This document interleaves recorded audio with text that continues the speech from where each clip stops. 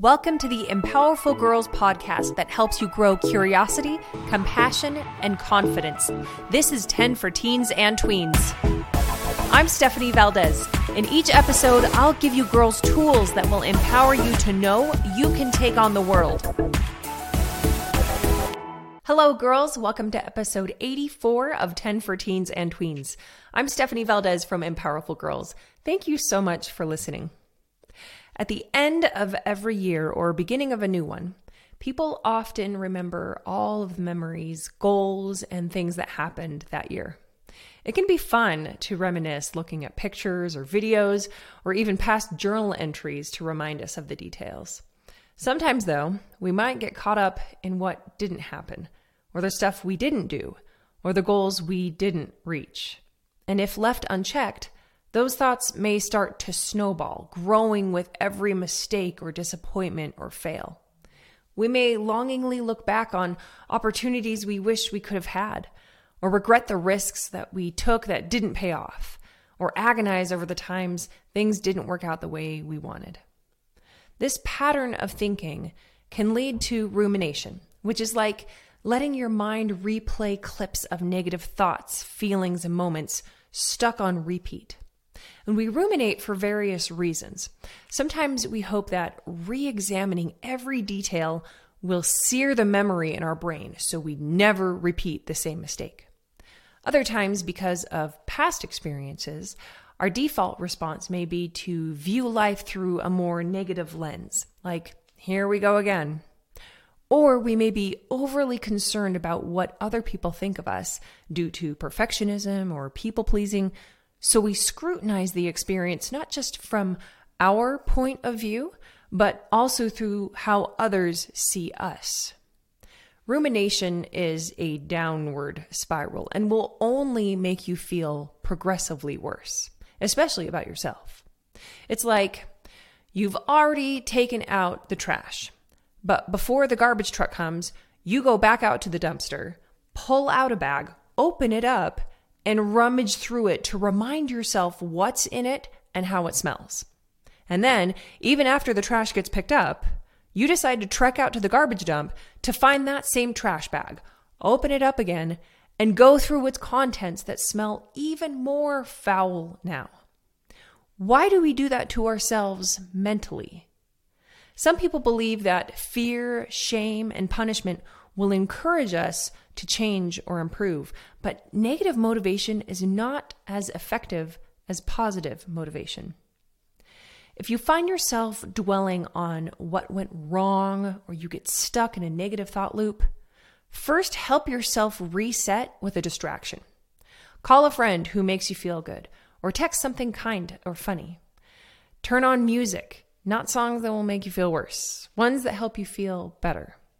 Play with a pet, and if you don't have one, visit a friend's or go to the pet store. Draw a picture to give to someone. Move your body, jumping jacks, walk around the block, impromptu dance party. Read a book and get caught up in someone else's story. Clean something. It can feel satisfying to restore order even in small ways. Watch a video that makes you smile or laugh. Baby animal videos can accomplish both of those things. So once you've reset, how can you look back, whether on the past year's events or experiences as they happen, in a more productive way? Start out by practicing mindfulness. State the facts of what happened without assigning meanings or conclusions. For example, you ran for student council and lost. Those are facts. But if I said you ran for student council and lost because you're not popular, or which means you're a loser, those are meanings and conclusions, and they aren't at all helpful. That's why it's important to use non-judgmental awareness when practicing mindfulness. Stay neutral as you say what happened without adding a filter of good or bad. Next, recognize your emotions. You are human and you have feelings, and they are valid. You're allowed to feel negative emotions. You just can't let them jump to conclusions for you. For instance, you and your sibling didn't get along well this year. Those are facts. And you feel hurt and sad about it. Those are emotions. But that doesn't make you a bad sister. Don't jump to that conclusion. The fact that you feel some guilt about it shows that you actually care about your sibling and want to have a better relationship with them. I'm telling you, non-judgmental awareness will spare you from a lot of unnecessary self-inflicted pain.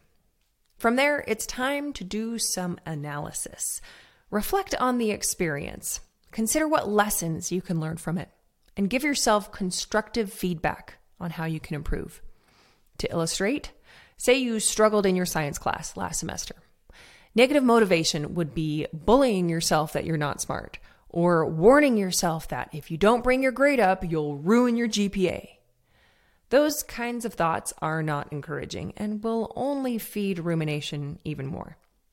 Instead, you could acknowledge that you didn't prioritize science class and choose to be more intentional about how you spend your time after school. You could switch up how you take notes or study in ways that are more effective for your learning style. You could take initiative and talk to your teacher about getting extra help. And you could give yourself positive motivation, encouraging and believing in yourself along the way.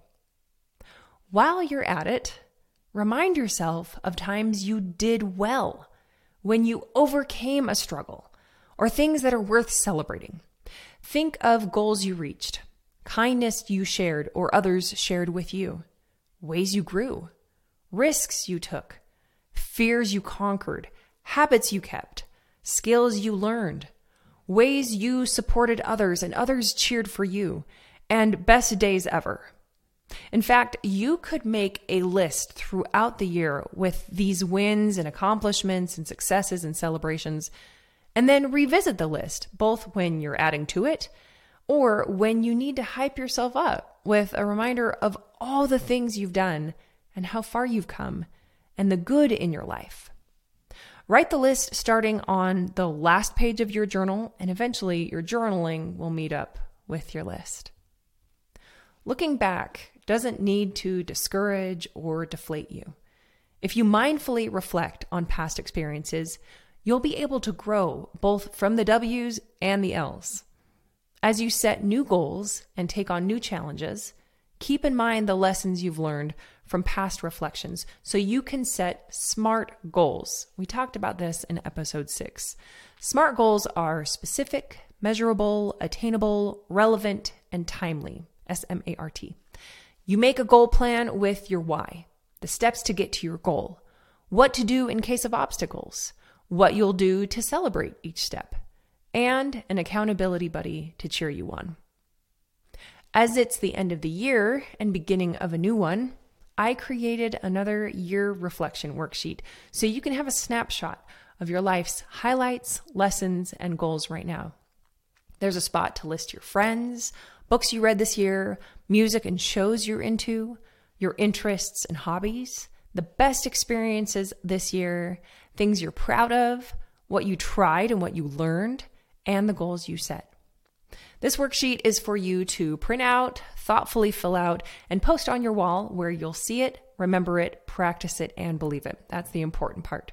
I will link that file in the show notes post for this podcast episode number 84 on the website empowerfulgirls.com. That's spelled EMPOWERFULGIRLS.com. And while you're there, you can get on the email list too. If you have a topic suggestion, I would love to hear from you. Send an email, tweens get the okay from your parents, okay, to hello@empowerfulgirls.com. And if you have social media already, you can follow me on Insta or TikTok @empowerfulgirls.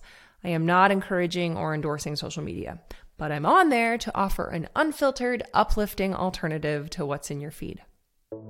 Thank you so much for joining me for the 10 for Teens and Tweens podcast by Empowerful Girls. I can't wait to talk with you again. I love you, girls.